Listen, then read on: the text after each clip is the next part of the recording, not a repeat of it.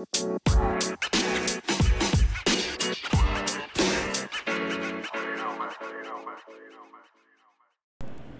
right, everybody, welcome back to Two Opinions in a Cloud. This is Max Fritz here. And this is Stacy Deerstroll. Today we've got some great stuff for you. We're in Ignite Day 3. We've got an interview with Ben Nollen from ShareGate, and you're also going to hear some from Stacy and I ourselves on what we've been learning, what's most exciting, and what we're taking home. Yeah, it's midweek, and what a great time to just kind of recap where things are so far. All right, so Stacy, what's really been big for you? So what's really been big for me, and we'll hear a lot more about it when we talk with Ben later, but some of my focuses have been the updates to, the Office 365, M365, the Admin Center. Governance is a big one for me as I sit here and hear all these great and exciting things of everything that's coming out, and mega menus and all this kind of stuff. Well, how do we make sure that things just don't boil over for the clients and they've got too much and they're using space that they don't realize they're using, and just really helping them keep control of that. So my wheels are spinning how I can kind of help clients do that. In turn, I've been to some of the diversity sessions. How are those? Oh my God, they're so great. I was with one, this morning, and Heather Newman did one. And I tell you what, it was like the greatest session I've been to. Heather's high energy anyway, so that makes it even that much better. But the things that she talks about when it talks about workplace and how to treat the different kinds of people that are out there, because really nobody should be treated any different than anybody else. Yeah, that's so important. Right, and she had some really great points, some amazing slides. If you get the opportunity, you should go check them out. It's very, very good. Stephanie Donahue did one today about literally women owning business, some of the things that you hear that, might be true, might not be true, kind of things. And so there were some really good sessions I really enjoyed today. It was kind of a little bit of a break from the hardcore geeky stuff, and now how can I help my clients? So it was a little bit of a break, so I enjoyed that. It's awesome. So what have you been doing these past few days, Max? Well, so today has been my hardcore geeky day. So we took different tracks today. Yeah. As some of you may know, Exchange is one of my focus areas as well. And I was in a fantastic session today with the Exchange product team where they have decided to take a different look at hybrid over the past year, where Exchange was the first thing that we had that did hybrid. Right. SharePoint followed. We had, identity, hybrid, my own opinions on that phrase besides. But Exchange Hybrid has been the same way for years, and it has always just been about a migration platform and a little bit of availability back and forth. Right. And we have always had so much trouble, especially when I work with clients, on getting hybrid set up in terms of firewall connections. And I'm sure it's the same on the SharePoint side. Absolutely. We sit with the networking team for weeks at a minimum, going through why do we need to have this open? What sort of ACLs do we need to put in place? Can we get a list of IPs? All these sorts of things. And if you've done this, you know the list of IPs. That's a joke. Right. And beyond that, they are no longer publishing an XML of that list or an RSS feed. You have to grab it through the REST API. So when I saw that news about 3 months ago, I was shocked and angry, to be honest with you, because it put us in a bind. But now, from an Exchange perspective, I know why. And it's because they've introduced a new way to do Exchange Hybrid. And Exchange Hybrid now is an agent-based solution. So you're going to deploy agents on your Exchange servers, and those agents will use the same technology that's being used in Azure AD App Proxy to publish your URLs to a specific private location in the Microsoft Cloud that then connects to Exchange Online, so that you don't have to go through your networking team to publish all these things. You just need an outbound connection, and all the inbound is handled on the Azure side through those agents. So no more networking team work, and you are at no risk, or a very minimal risk, I should say, because the IPs that are allowed to touch your endpoints in Azure are the Exchange IPs. That is it. So we've got a fantastic and reliable solution now to connect our Exchange on-prem, especially if you're on those organizations where things are extremely locked down, where Exchange is only available via VPN or when you're on premises in your infrastructure. So this is just huge and fantastic news from my perspective. So is that very similar to on the SharePoint side when you use the wizard now to actually configure the hybrid? Well, actually, the SharePoint team took the wizard from the Exchange team.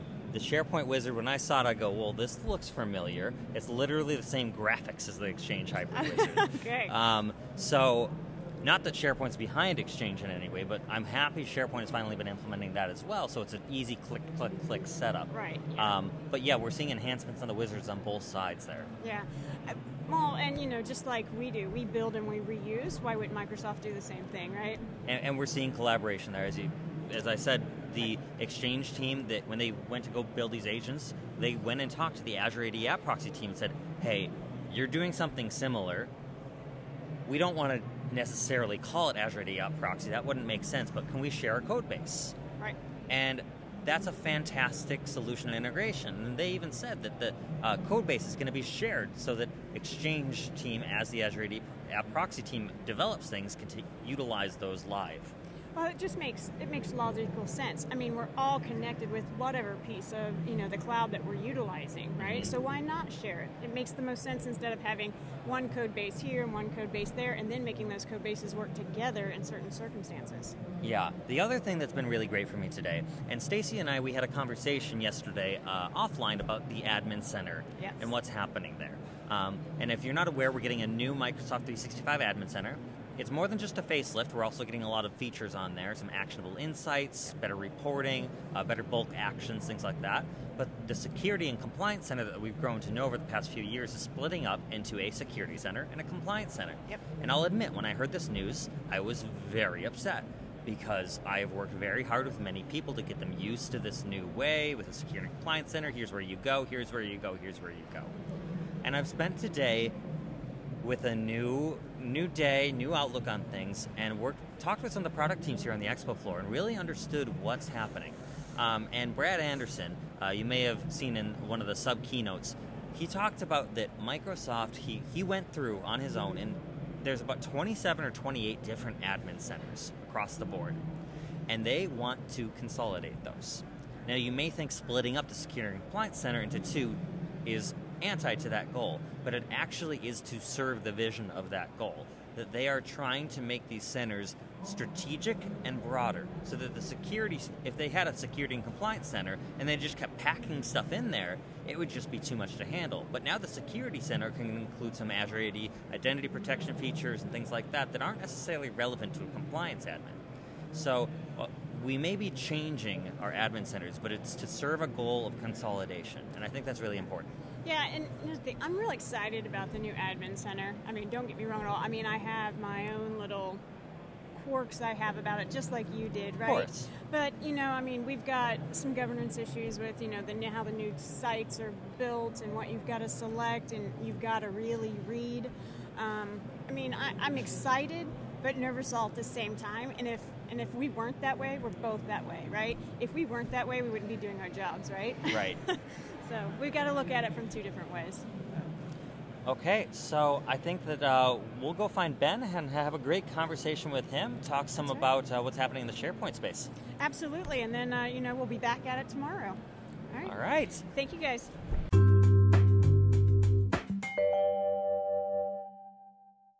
All right, we're sitting here with Ben Nolan. Hi, how are you? Good, how are you doing today? Good, relaxing. It's Ignite, so whenever we can sit down for a few minutes, we do. Yeah, day 3. Yep. My eyes are awake, barely, but I'm here. All right? If I had 2 extra feet, I'd probably put them on already. Yeah. So, Ben, what's been some of the most interesting stuff for you that you've heard about this week? Well, it's been a fun week. I think the highlights for me so far have been the SharePoint announcements, the Office 365 announcements, and the collab space, of course, or rather the productivity space, if I should say that, because, at the first keynotes, I was like, okay, it's, the Open Data Initiative, fun stuff, but I was really coming here to see what's coming up, and what's really, the geolocation column. It sounds silly, but I'm a big fan of it. The reason why is I've always tried to use it in SharePoint back in the day. There's a geolocation column that already exists that you have to enable by PowerShell, but then users have to put latitude, longitude, which wasn't really friendly. And now it's baked in, it works, it's easy to use. There's tons of other things. The mega menu is very popular as well. I mean, the list goes on. A lot of stuff in terms of, just better SharePoint sites in general, the formatting of columns without having to use JSON, being able to create the site designs. That's not really new, but something that I'm using more and more. So I'm very excited about how everything looks and how easy it is to create. Sorry, I say site designs. I made page designs. Sorry about that. But everything about when you're looking at a SharePoint site nowadays, it just feels so much more solid or more mature than it did a couple of years ago. Yeah, this whole modern experience, I've loved the look and feel of it from the beginning. Yeah. But it's been hard to justify in some business cases because we just didn't have certain things that were gaps. And I'm struggling to think of gaps right now. There are some, but... Yeah, and I have to tell you, for some of my clients, the gaps are, it's not as intuitive. Yeah. And that's been the biggest struggle because, they made it really easy in the classic view. It's up at the top. You click here, you click there. And it was something they're used to. The fact they're changing over to the information menu, people are like, where'd this go? They don't know to go click on this option and then a whole nother It's window. different. I think it's interesting to see. Sometimes I talk to people that have been doing SharePoint for a long time, and that's exactly their reaction. And then you see people that just started with SharePoint because they come to Office 365, and sometimes they accidentally switch to Classic, and they're like, oh my God, what is that? I don't want to see that ever again. Yeah. So it's very interesting based on, if you have years of SharePoint behind you, side contents, content types, and then you go to modern and it's just now add new template. It's completely different, but when you have that history, yeah, for sure, it's a big change. I think it's huge for those customers that are coming from other platforms, Box, Dropbox, Google, where it's an easy, intuitive interface, and they're seeing something similar now in the SharePoint area. And especially for those customers where we have to admit SharePoint was a little bit of a swear word for the past 10 years, and finally it's something where, oh, this is pretty cool. Yeah, absolutely. I just remembered something else that popped that while we were talking, the audience targeting was something that we were missing quite a bit, so we're happy about that as well. Yeah, the whole back end of audience targeting is what I'm excited about because we've always had audience targeting, but it wasn't easy, it wasn't intuitive, and it really worked. Yeah. So I was excited about that as well. So my biggest question on all of these changes and these new things, how do you see it affecting governance now? That's the big topic. I'm happy because as a vendor, there's lots of opportunities. I think it's multiple fronts, right? There's multiple challenges that we're facing. First, we're going flat and we're not going top down. So you got to think about all these isolated site collections, but now they're not just site collections. They're connected to groups for collaboration. So now there's multiple products that you got to think about. And then on top of that, you have the notion of self-service. So there's multiple fronts that we have to think about. And if for example, even with self-service, obviously a lot is going there. It's the direction many want to take. But even the funnest companies with slides in their office, not entirely sure how they're going to turn it on or turn it back off until they can master, as one customer said, I want to be able to control the sprawl. I want to be able to control the scale of the cloud, essentially. So it's going to be interesting. Lots of opportunities there, but it's definitely going to be a challenge. If you're out of the box, I think you're going to be spending more and more time with the Security and Compliance Center, doing site classifications, labels, and trying to put policies not on products, but really on what people are working on, if that makes any sense. Yeah, so I've always been a firm believer if you set the back end up right and only allow them to do what they can do, then they really can't shoot themselves in the foot. Yeah. But the thing is you really got to know how that back end works and what to do to make sure that that's successful. Absolutely. So I noticed in the new admin, I don't know if you guys have yet or not, new blog I'm working on, honestly, in the new preview. So I've been creating sites here recently in the normal and in the classic admin view, and the sites wouldn't show up. Oh. They would just sit there and spin and all this kind of stuff. And so I switched over to the preview mode, and I can actually see that site, but it's not actually created, it's a stub. But if I create the site through the preview, then the site creates. Oh. But what I also noticed is your options are, you got two big buttons and then a smaller oblong. The classic one. The people read left to right. So the first one it says is team site, Yeah. but if you read the small wording, it also means that a group's going to be created with it. And then you got your community site, and then your normal team site without a group. But you got to really read it. Yeah. Well, this is where we get into a larger conversation that I'm happy they're finally talking about, or they've been talking about, but they're making some action. And this is bringing SharePoint governance into the overall Microsoft 365 governance platform, where we can start to govern things from a larger perspective. Because you're right, when you do create a group, all of a sudden we've got a ton of other things. We've got an exchange portion, we've got teams potentially. And sharing is made easier and easier. I mean, if we think about it, and though I love it in the sense, it's great that users can be inside a Word document and mention someone, grants them permission to come into the document, but then you have somebody who is to have the ownership of the permission, right? Who has access to what at the end of the day when groups are being created and IT doesn't have access to that group anymore. So the group owner becomes accountable for what's going on, but there's nothing really happening there. And from an end user perspective, at least at most organizations, if I don't have access to a document, I don't necessarily know to go to the group owner to ask for access. I'm going to go submit a ticket. Yeah.